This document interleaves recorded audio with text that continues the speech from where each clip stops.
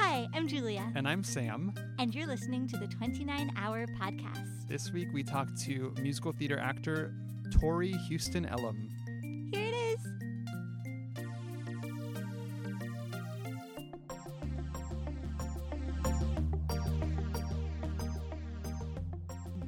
Things like this always make my fraud complex rear its ugly head. Girl, I'm with you. After last night too, I'm just like, why?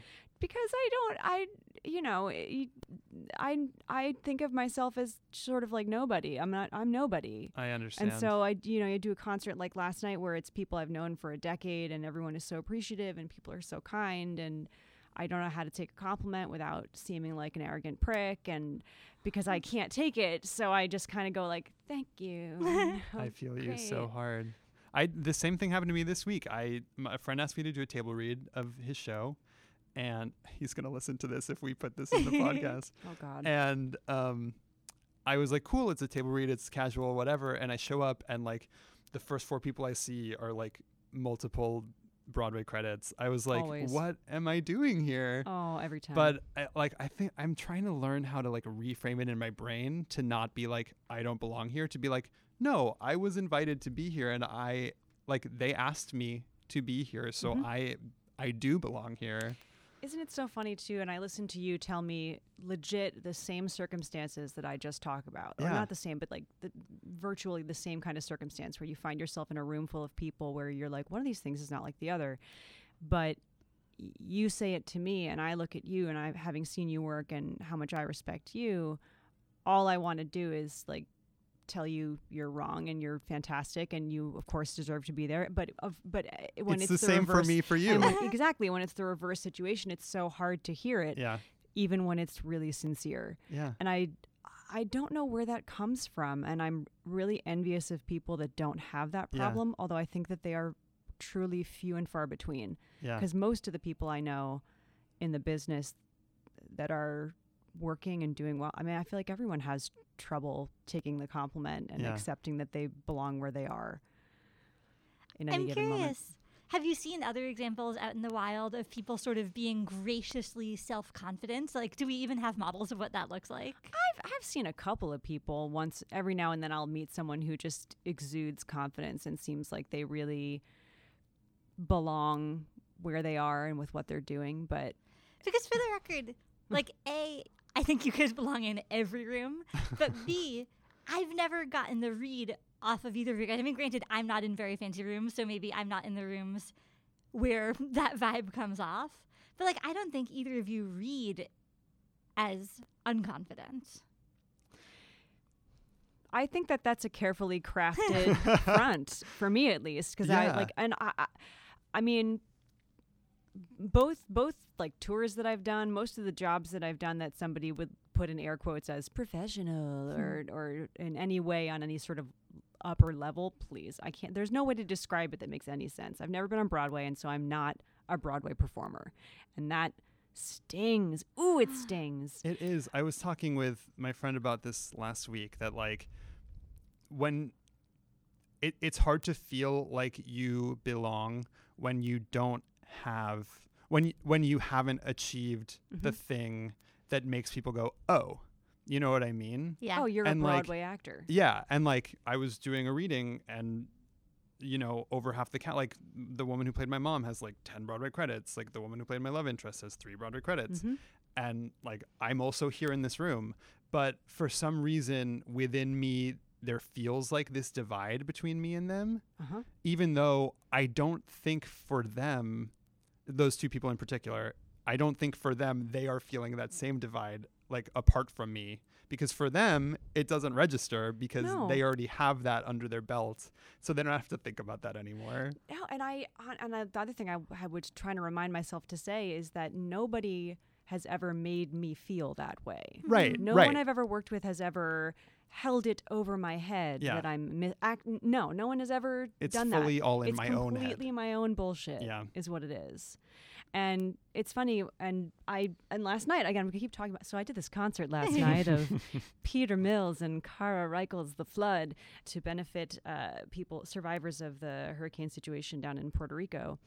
But it was me and like Ben Fankhauser and Aaron Ramey and all these people that have some Broadway credits. And at the end of the night, we had this little party, and I was talking to Ben, and he's so down to earth and crazy talented and just a great person. And he was sort of saying the same thing. He's like, how have you not been doing it? And I don't know. I don't know what the magical answer is. And he's like, just keep going, just keep trying. And, hopefully something will come. That's the real rub of it, is that there is no riddle. There's no magical recipe for the success. Yeah. If Broadway is the thing. But I wonder, so much luck. Doing this reading I'm just talking about, my friend like gave me this pep talk, and I think this is my current theory, is that it does have a lot to do with mindset and like getting yourself to a place where you can flip that switch in your brain and say, no, I do belong here. And not only that, but like for me, it's like I feel scared to like ask people for help in the industry. And she was like, why? You belong here. All you have to do is know you belong here and know that people want to help you. And I was like, wait, what? And it took her, with her 3 Broadway credits and someone I like fully trust and respect and admire, to say it to me, for me to start considering it, know? What kind of help? What do you mean? Oh, like, well, let me like dive into all of my personal business. Like, I feel like I'm ready for like good representation, like an agent who's a good fit with me, and that's the kind of thing that is very hard to just like fall into. Yeah, I feel, and so I'm trying to make a concerted effort to like pursue that, like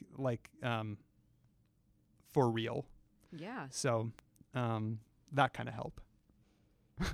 No, I understand that. Yeah. I've been with my agents since my like college showcases when I met them, and that's been great. They are fantastic, and we work really well together. But there's also like a deep-seated fear in me that if they ever drop me, or if our relationship should come to a close, how on earth would I ever find another agent? Because I have no idea how to go about that. Sure. I don't know anyone else really, because I've been working with them for 10 plus years. So everyone's got their fears. Yeah. Man, it's a scary business. But it's so funny to hear you talk about this, because like from where I'm sitting, like you have had a very successful career. Like seeing someone with 2 like first national tour credits on the resume is like nothing to sneeze at, No, it's not. And I think we spoke briefly earlier about me having a fraud complex, and I think that's what I mean when I mention that. Is on paper, I know that that's great. I know that it's good that I had these jobs, and that it proves that I can do a longer running show and whatever it says to someone on paper. But for some reason, that Broadway glass ceiling still makes me feel like I should kind of shake it off and shrug my shoulders at it a little bit. Like, it's a great achievement, but there's always a but. Yeah. So do you feel like that you were like chasing, like in how you go about managing your career now, do you feel like you were chasing specifically Broadway? First of all, I had an internal chuckle when you said how you're managing your career, because I really feel like I don't know what I'm doing. I'm always chasing the Broadway. I grew up on Long Island, so I've been going to theater and standing at stage doors to get autographs since I was maybe 8. I mean, I have just went through my playbill collection to get rid of a lot of stuff and found all these signed playbills and brought back a lot of memories. And that is the dream, and maybe that'll change if I ever get there, but I don't think so. Just based on how this last tour felt, how good it feels to be in like a long running production. That's really good for my soul. That's interesting. Why? It's not obvious to me why being in something long running feels better.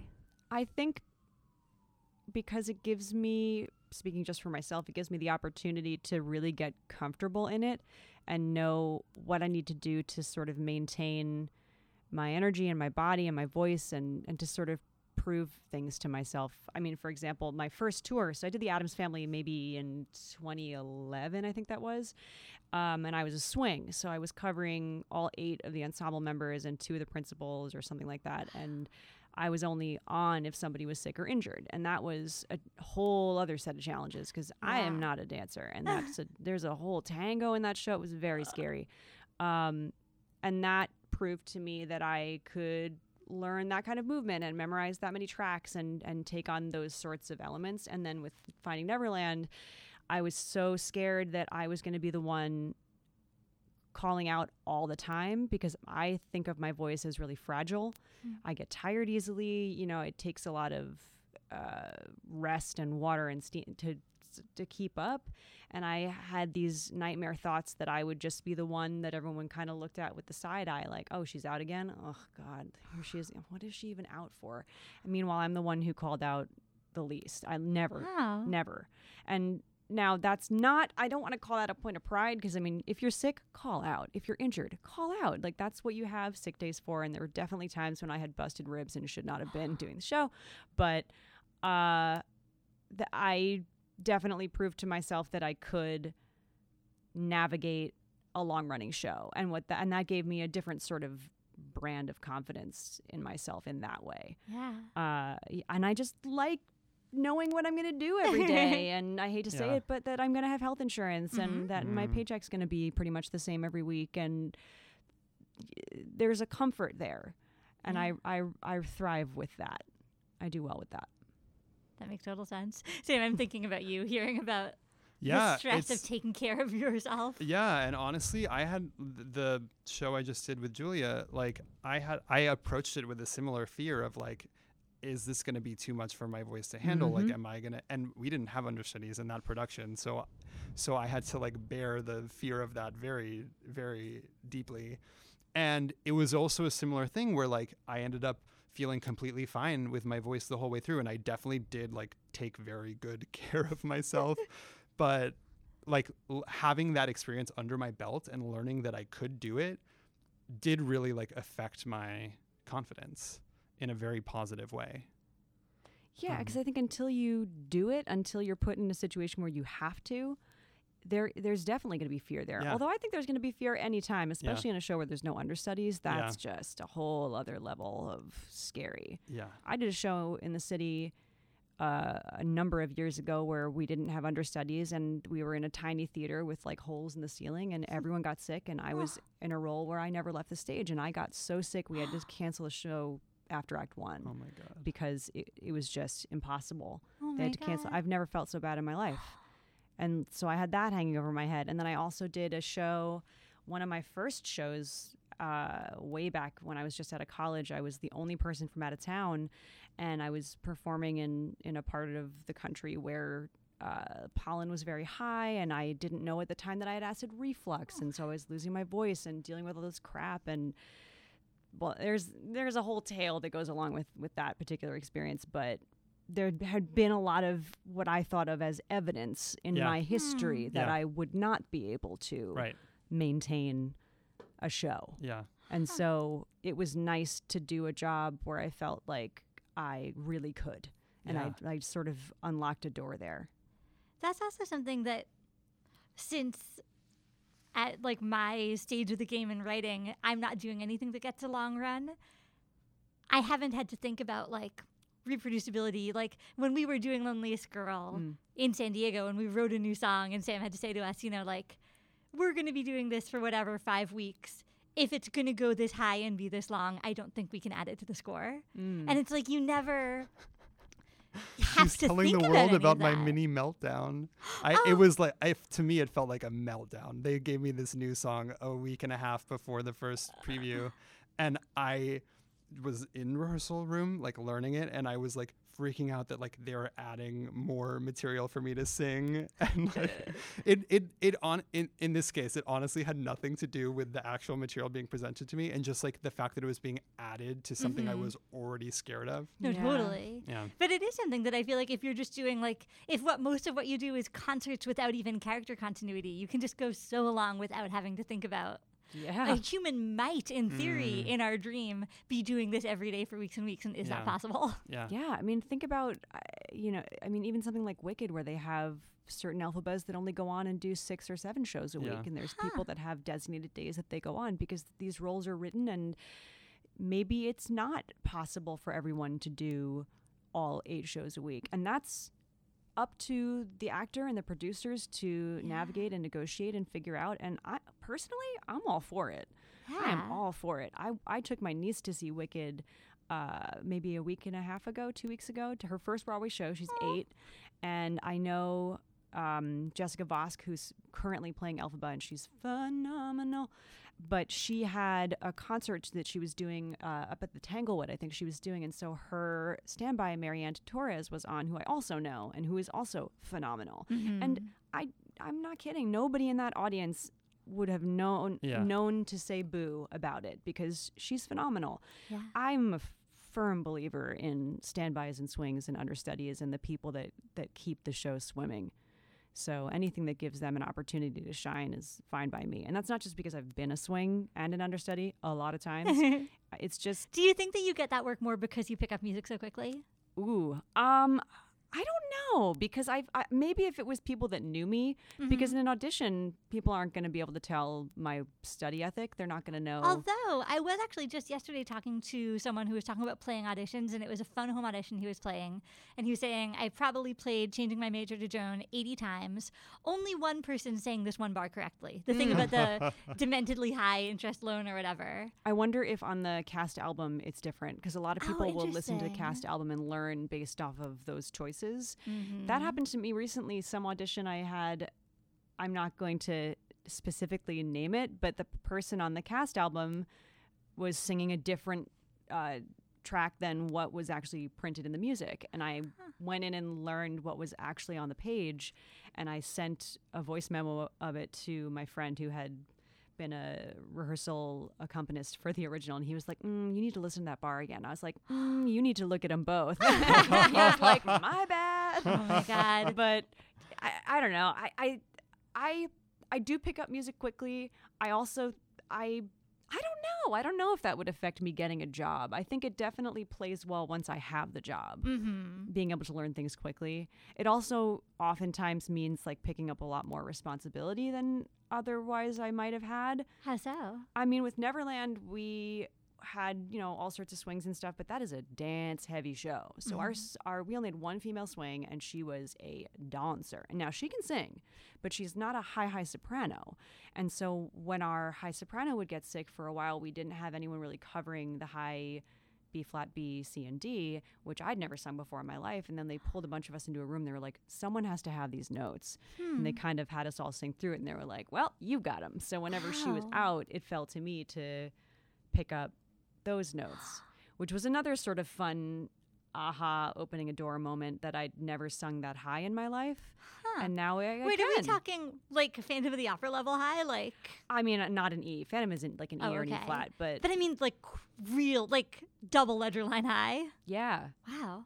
It's like high C is a double ledger line? I think so. I think that's where you hit. Yeah. Right? Yeah. That's the last note in the show. Golly.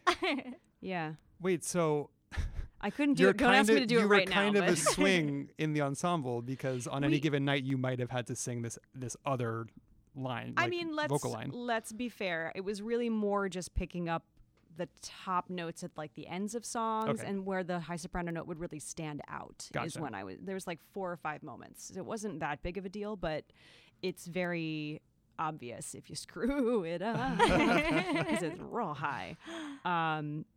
But yeah, I guess you could say I sort of like swung into high soprano land once or twice, but it's not the same as being like a true internal swing. Yeah, sure, of course. My roommate on tour was Lael Van Kuren, who if you're listening to this and you don't know who that is, for shame, because she's the greatest human. She was truly like an internal swing in the cast. So she played Miss Jones, then she covered Sylvia, Mrs. du Maurier, Mary. She picked up all sorts of stuff, and then when she left the tour because she was tired and was ready to go home, and And then a couple months later, they brought her back to replace the woman who'd been playing Sylvia. So she took over the lead. She's just my dream human. I love her so much. But yeah, that to me was some real internal swinging. And there's like nothing you can't throw at her. And she dances. It's rude. Wow. I'm kind of thus ends my like public service announcement about the brilliance of Lil Van Kuren. Okay. I'm kind of curious. This is a thing. I'm kind of curious to hear you talk about like the transition of getting off a tour or like a regional gig and getting back into New York, because this is a thing that I always struggle with, like negotiating that. Yeah, you're catching me at like the worst possible time for that question, because I hate sort of the aftermath. Yeah. And it's been probably 5 months since we closed Neverland. Mm-hmm. So I've been basically unemployed and surviving and in the interim. And doing super fancy concerts. I mean, anyway, let me organize my thoughts. I had such a good time on Neverland, and I felt so good about myself and the work that I was doing, which is not to say that, I need to really emphasize the fact that like I was in the back row, just parking, barking, like doing the least amount of work of any female in that ensemble, truly, just holding down the harmonies, and very, very few moments that you would go, oh, there she is. You know, I was truly in the ensemble. We were like a big amorphous group. But I was so proud of the work we were doing, and I was very proud of myself and the things that I'd accomplished, and it felt so good. And then to come home sort of at the tail end of audition season at all, into this sort of lull in the summer, is really hard, because there's not much to audition for.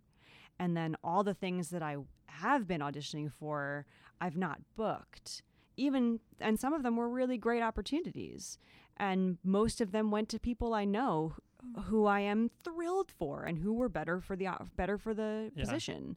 And I totally understand. But I think I'm just really hungry for that feeling again. Yeah. To feel like I'm part of something, as opposed to going home and selling my furniture and in the hopes that I'll be able to eat something. You know, it's like for like I had a similar feeling. That I came back to the city maybe a month or two after you, riding super high on the work I had been doing, and like I had even like for the last week or two out of town, I was like mentally preparing myself to like ride that wave back into the city, and I just hit a wall when I got back. Oh, God, yeah. And it's just like it feels like two completely distinct worlds a little bit. And then you've got the people who, no matter how long it's been since your job ended, they think, oh, well, you just got back, and they tell me how it was and all this. And meanwhile, it's been 5 months, and it's that fraud feeling of like, I feel the need to correct people. Like, no, I've been back and doing nothing. Right. And there is nothing special about me and nothing special about anything that's happened in the last couple months. It's that feeling of like needing to let everyone else see how small I can be or how I can feel. I don't know where that comes from. Yeah. Why do I feel the need to do that? I wish I had an answer for you. I know. It's so I feel the stupid. need to like tell the listeners like how special I think you are as a performer. Yes. And also to tell you. And here's the part where I sit here awkwardly unable to take a compliment. Everyone listening to this is going to hate me. They're going to. And it's actually really surprising to me to hear you say that you feel like your voice is fragile, because from where I'm sitting, like I think you're one of the most consistently like your voice is one of the most consistent that I've ever heard. Like every time I hear you sing. Yeah. Yeah, we did a concert together where you were sick and you sounded perfect. Oh, that's right. I was really sick. You were very sick and you sounded perfect. You know, it's funny. I don't like to watch the videos of things, but I watched that one because I was so. And when I get sick or nervous about something, I get very chatty and I want to apologize for myself all the time. You probably remember because I was probably talking to you at lightning speed about how I don't know. Oh my God, what's going to happen? And then you go out there and you do it and it's fine. And I watch the video and I think, oh, it was okay. I sound a little stuffed up. It's not terrible. It could have been way worse. And I think it all comes back to just being in a long line of really anxious people, like anxious, depressive, chemically imbalanced folk. And, you know, that's been another whole battle that's been raging, but that's been better too. I don't know if I've seen you since I during rehearsals for Neverland, which were really hard. That was like a really tough, exhausting rehearsal process. I had my annual physical right in the middle because I knew I was going to be gone for at least a year and I needed to get that done. I walked into my doctor's office and he's like, "How you doing?" And I just like burst into tears, just sobbing. And he just like wrote all these prescriptions. And so I started taking antidepressants for the first time ever. And I'd been fighting against being medicated since I was in college because I thought, how will I be an actor if I can't feel things?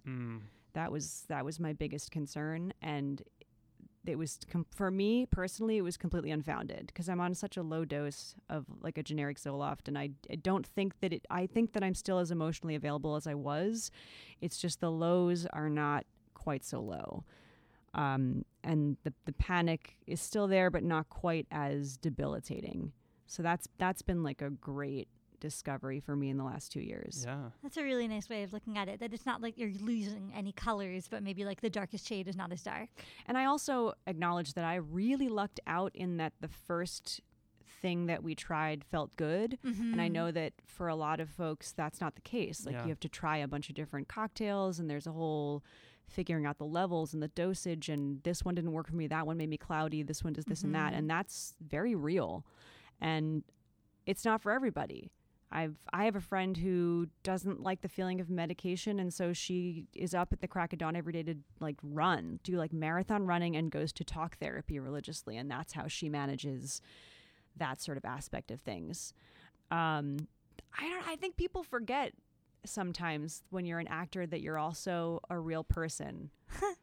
I don't know exactly what I mean by that, but it's true. Unless you're in the business and you know what it means to hide behind being somebody else all the time, people think that you're sort of this infallible walking meat puppet that just does it and does it well.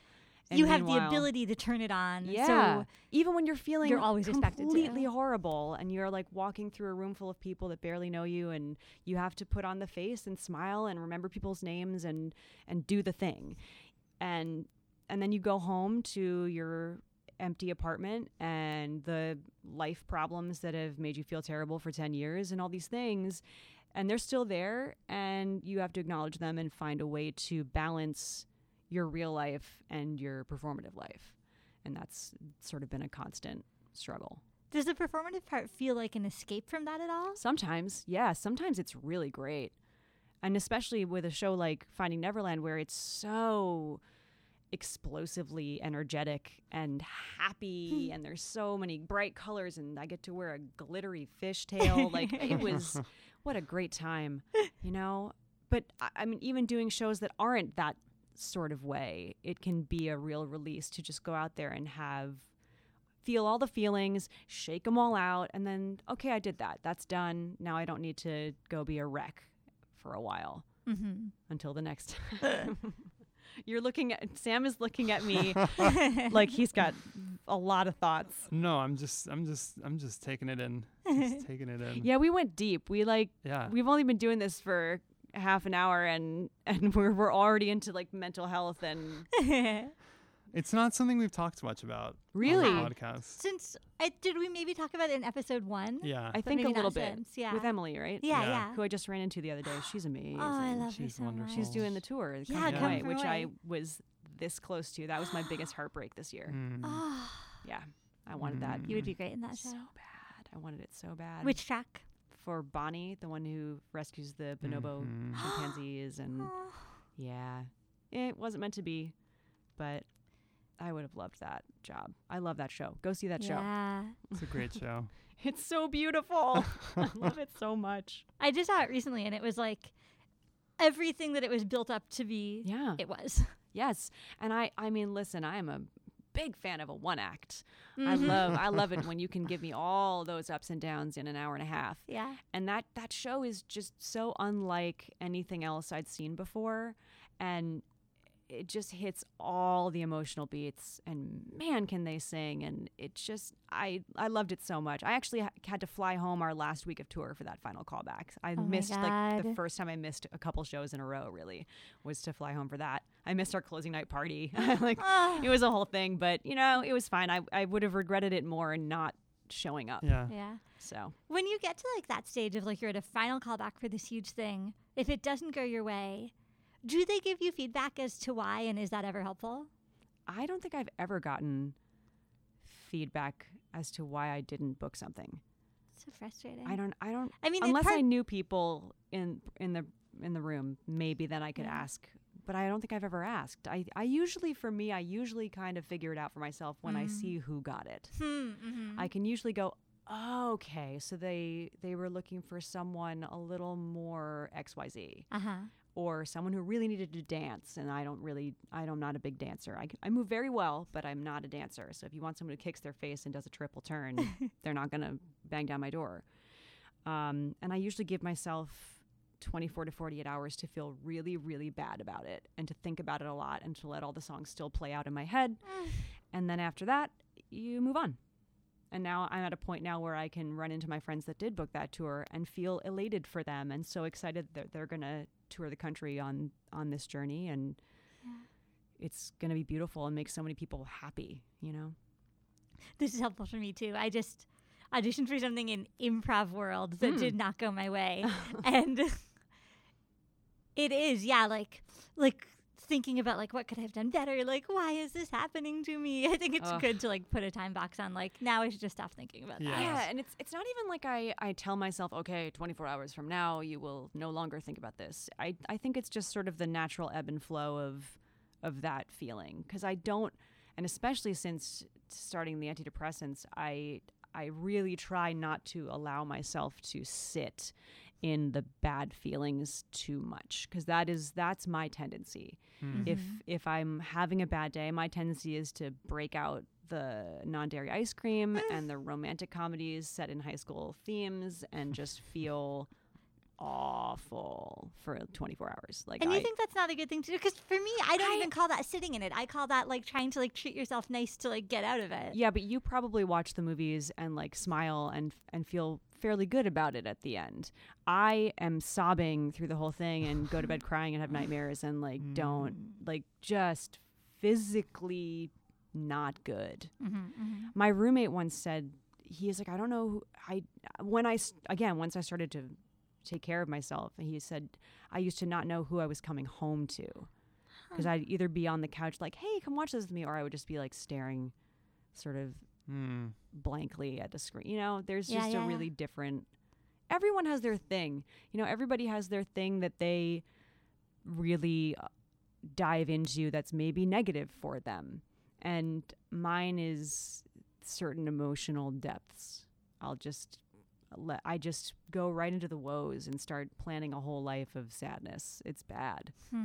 But I mean, not that I'm doing that now. I'm pretty good right now. I'm sitting in this great room, and God, this is a really dark episode. I'm sorry. Let's talk about something happy. You know what I want to talk about? Please. I think the first time maybe I ever saw you perform was in a show that I'm obsessed with, which is Hidden Sky. That was the show that we had to cancel a couple because I got really sick. That's the one. And that was one of my favorites. Again, Prospect Theater Company. This was a show based on a short story by Ursula K. Le Guin, may she rest in peace, that was about a sort of post-apocalyptic futuristic world in which math and science had been outlawed, and everybody operated with only Roman numerals, and the only sort of mechanics that they had were these steam engines. And so there were the, quote, masters whose job it was to understand Roman numerology and to be able to fix these steam engines. That was their whole life's purpose. And so I played Ganil, who at the start of the play has studied her whole life to become a master and to join this group of elite, knowledge-filled people, that this group that she's always wanted to be a part of. And she gets in there and she starts to teach all the other up-and-coming masters, and it's so unfulfilling because she's sort of hit the glass ceiling of what there is to learn. And in the course of the play, she meets this underground group of people, they call them seekers, that are sort of rediscovering the fundamentals of math and science, like gravity and why the Earth is spinning to watching the sun rise and fall. It's called The Hidden Sky because also something happened in the past because of math and science and all of our technology had sort of destroyed the Earth, and there is a cloud of ash above the whole sky, and they call it the hidden sky. And everybody, their religion is based on the sun. So whenever the ashes in the sky would clear and the sun would appear, people would basically drop to their knees in prayer, and it was like this whole thing.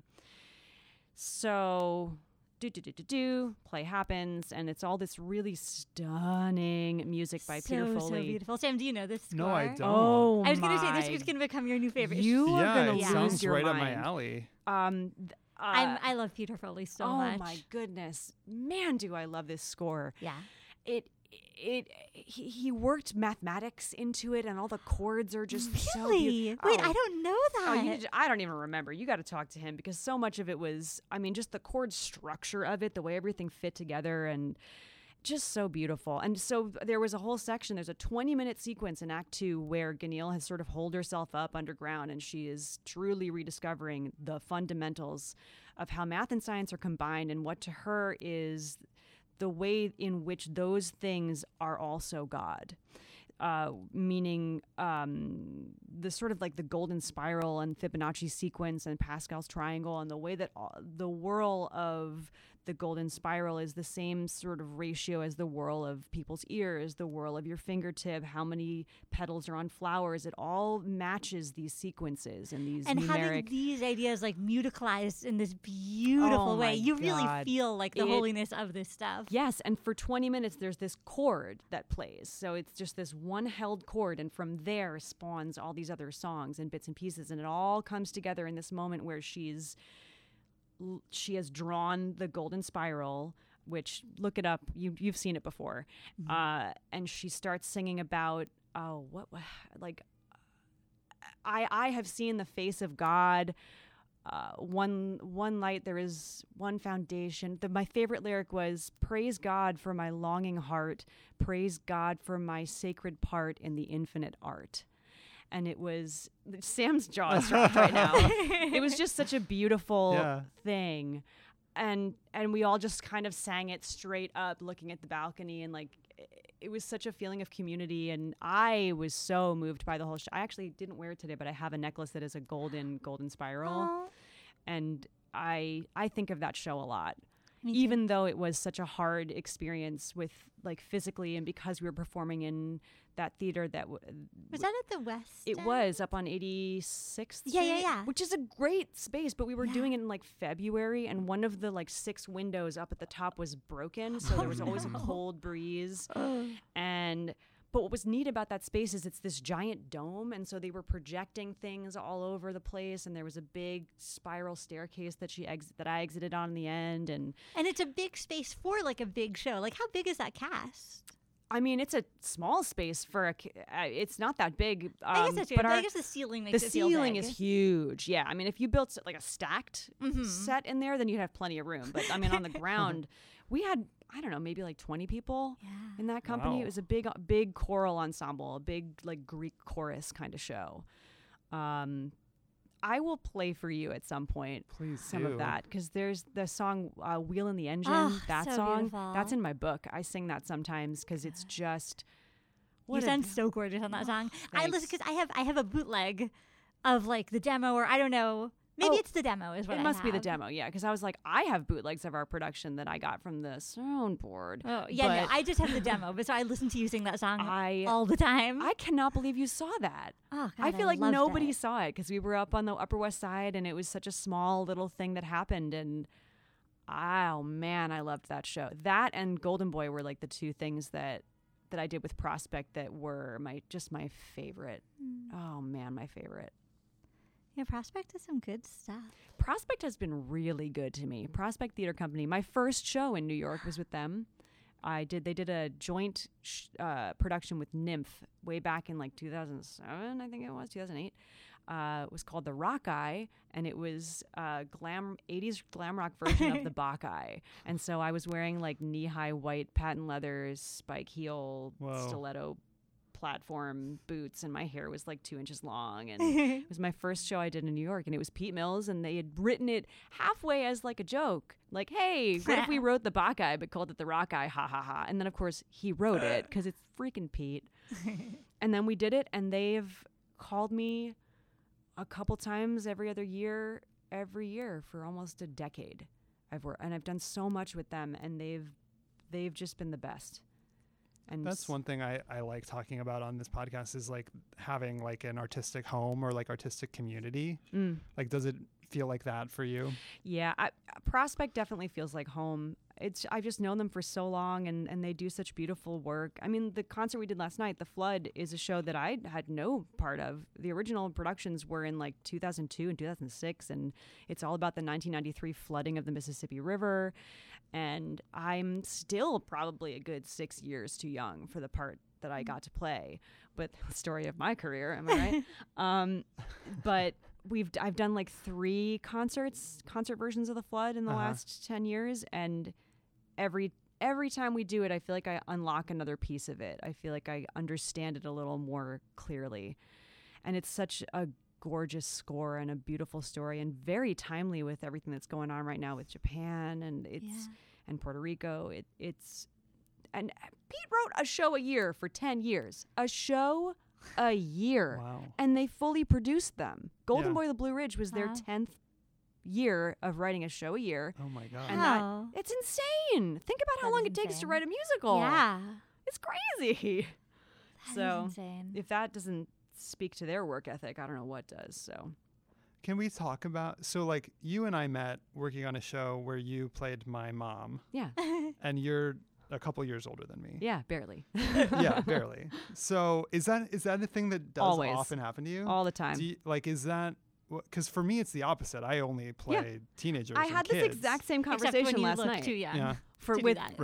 With Ben last night, with Ben Fankhauser. Yeah. We sat down, so he did his sound check, and I honestly might pull my phone out and like play this riff for you, because he busted this. I knew he was going to do it, and that's why I recorded sound check. So he sings his little face off, and I throw a shoe at him, and then I walk over, and I said, I was just fangirling, and then we were just talking about how he's definitely older than the character that he's playing, but he still reads that he could be a high school student on stage. At least it totally works. And the same for you. You have a really young, joyful, youthful energy about you, and there's just something about you that reads young. I couldn't put my finger on it, but there is something about me that's the opposite. I have like an older soul. I have the face of a Disney villain. I've got like high cheekbones and tiny lips and thin hair, and I just look like I just feel like I want to object to this characterization. It's true. No, and I also sort of dress like an extra from The Craft, so it is what it is. But I think I'm on the other side of the spectrum. I'm an old soul, and I just really understand and connect with these roles, especially mothers and people in that sort of a position. Sometimes I laugh. My mom and I always joke about it. Both tours I covered the grandmother and went on. I mean, both times. My first couple of auditions coming back from this tour were for roles that were 40s and 50s plus. Yeah. And I don't book most of them, because then you put me in the room with people that actually are the correct age range. And I'm a huge advocate for hiring. There's so many brilliant actors that are in the proper age range that deserve to work. Yeah. They've been slugging it out another 10, 20 years longer than I have. They should be hiring appropriately for the jobs. Not that I don't want the jobs. I don't know what soapbox I'm standing on right now.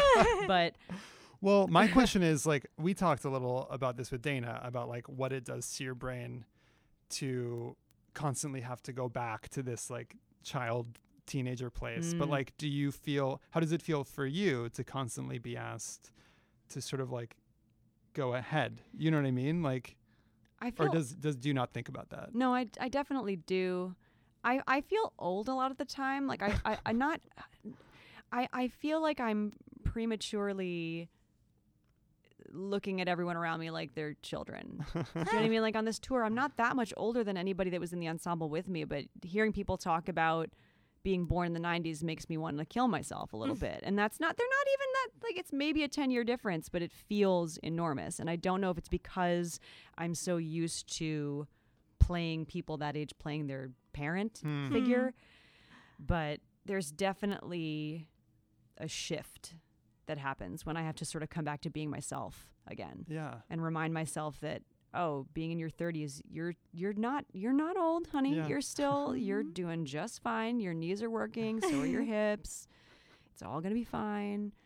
That also ties into like what we were talking about before about my little hole that I like to crawl into is so often just looking down the tunnel of, am I going to be alone forever? And how am I, this old and XYZ hasn't happened and blah, blah, everyone's getting married and having babies and blah, blah, blah, blah, blah.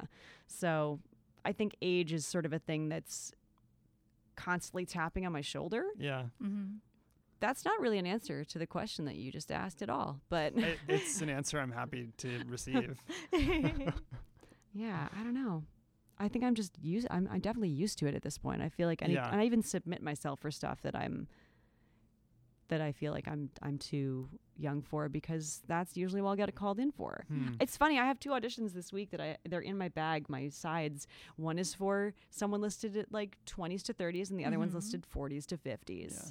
So what is my age range? I don't know anymore. Yeah. It also like reminds me of like when you've said like the thing about like, oh, in Finding Neverland I get to have a glittery tail, and in Raucous I get to have like, glitter things. Yeah. Like just thinking about how you, even going to auditions, like how you dress yourself up and like, who am I presenting right now? That sounds stressful.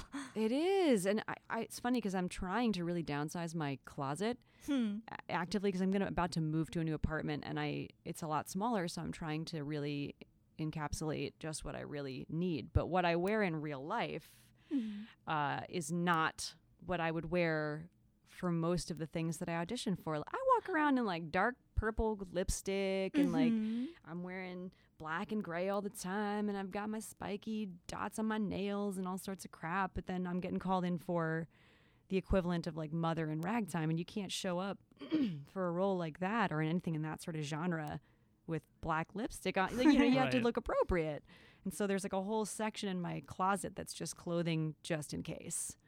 I want to ask you a question about this, because like,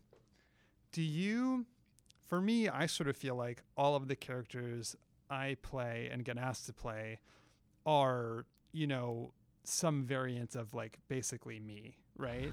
Like, do you feel very differently? A lot of times. I mean, for example, I went in for Matilda the other day, and I always thought I was kind of a Miss Honey type, but I was going in for the Mrs. Wormwood, which is, again, a dancer role. Yeah. I'm like, how am I in this room right now? But I had to like pull out of my closet a like skin tight leopard dress and some high ass heels and this whole outfit that I would never wear that. I'm like, why do I even have that? But for when a role like that comes up, you have to be able to emphasize their imagination a little bit, I guess. Yeah. I guess my question is more sort of like, I don't really know what my question is. No, but you're asking more along the lines of like, who do you want to be playing? Like, you know what I mean? Like, for me, if I got an audition for a role that was really far away from me, it takes so much mental energy for me to see myself getting there that it almost feels not even worth it. You know what I mean? Yeah, I think everyone's got some version of that, though. Yeah. Some role or some audition that they've had where you just feel at it, like you're out of your element, Donnie, and just how do you structure your understanding of what that's going to be and what you have to do to prepare.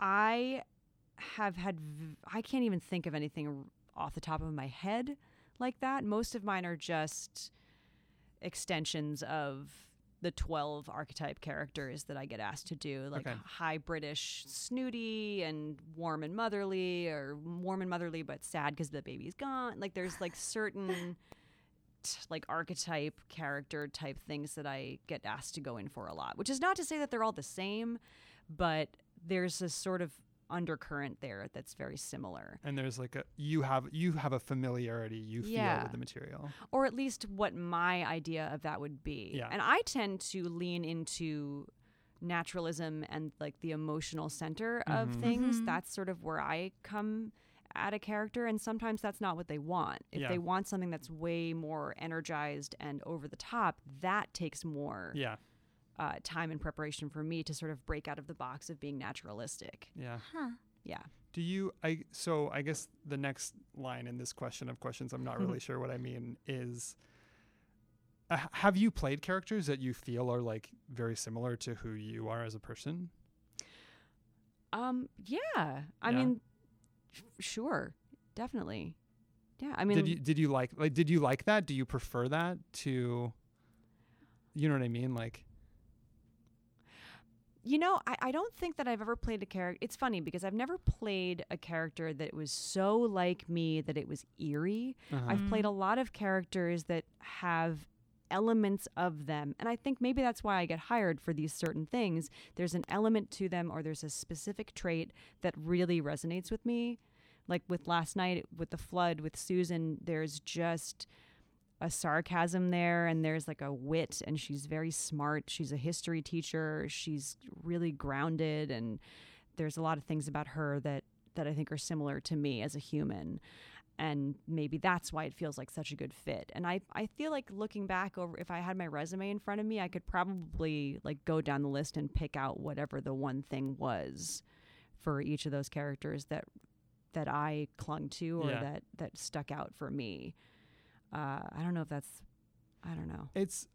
I think maybe it's very rare. The experience I had working on Gordon and Julia's show is like they played me, or they sent me a song, and it literally like described an experience I'd had in my life. And it in general, I feel very similar to the character I played, like in multiple arenas of that character's personality and life. And so maybe that's just so rare that like it's not worth asking a question about. But I don't know that it's rare. I mean, I think it's a beautiful thing. I think you're lucky to have that kind of experience. Totally. And I'm going to kick myself. I'll probably go home and think of something immediately that I had a similar experience. But I think anytime that you can really bring yourself to a character, then you're going to get to the heart of the vulnerability more quickly, faster. Yeah. It's interesting though how actors learn to use the similarities with their life without it getting in the way. I had an experience I've done a couple times now, developing work with the undergrads at New Studio on Broadway, and like I love that program, and they're so talented. But we have had, when we've been doing dramaturgy, talking about one of the shows, and kids were, bringing up personal experiences they had that were similar to the material. And for a moment, getting really hung up on when the material would diverge from their experience, feeling like, why would anyone do that? In my experience, feeling depression feels like this and goes this way. And sort of being able to talk through and separate from where it stops being you, but could still be an honest thing. Yeah. It was an interesting conversation. Ooh, God, that's a good conversation, though. That's so specific. And I think that's such a huge part of anytime you approach anything, you're going to have to look at it. You start from what you know. You're going to start from what you know and what you understand. And I think that's what I meant by this sort of whatever the thing is that I grab onto for any character. That's the thing you start with. Yeah. And then from there, you can sort of build based on what you have in the given circumstances as their experiences, what you come up with as their past experiences, and what you build as part of the production. And you create the alternate reality from there. I sound like I feel like I'm talking very textbook, and I'm really pulling this entirely out of my ass. But I mean that. But is it like, are you like, you're telling the truth though, right? I Like think from so. your own experience. I think so. Yeah. Yeah. And it sounds like perfectly like I am hearing you and saying yes, totally. Yeah, I also think that for me, I mean, I had a good college experience. I went to class. I was a very like type A, get an A, go to class, do it right. And so I feel like I didn't really learn how to loosen up and and understand what like acting really felt like until I got to the city and started to work with more directors and work with other actors and see how other people put things together. Because I was so focused on getting it right and doing it correctly that I feel like a lot of times I was just a deer in headlights, or it was just sort of like a blank stare looking at everybody else, like waiting for, trying to build whatever emotional life I thought I was building. Meanwhile, I was like barely present. Right. Because there's literally, there is no correct way to do it. No. So to try and have that as a goal just shuts everything off. It's ludicrous. No, yeah. But I've been there too. Of course. Yeah. Yeah. And also because it's such a collaborative effort, 99% of the time, that's why I really love working with people who like to talk it out, or who want to try things, or directors who have like a really clear vision of what they're going for, but who are still able to go, oh, you want to try? Well, let's try it. Let's just roll the dice and see what happens, and have the conversation and do the table work and really figure out so we're all on the same page and we're operating from the same starting point so that we can continue to build. It's like pouring the water on the chia pet. You know what I mean? What is that analogy? Who am I? Letting things grow. Yeah. Organically. See, you do it nicely. I just start talking about fucking chia pets. That's all, Rob.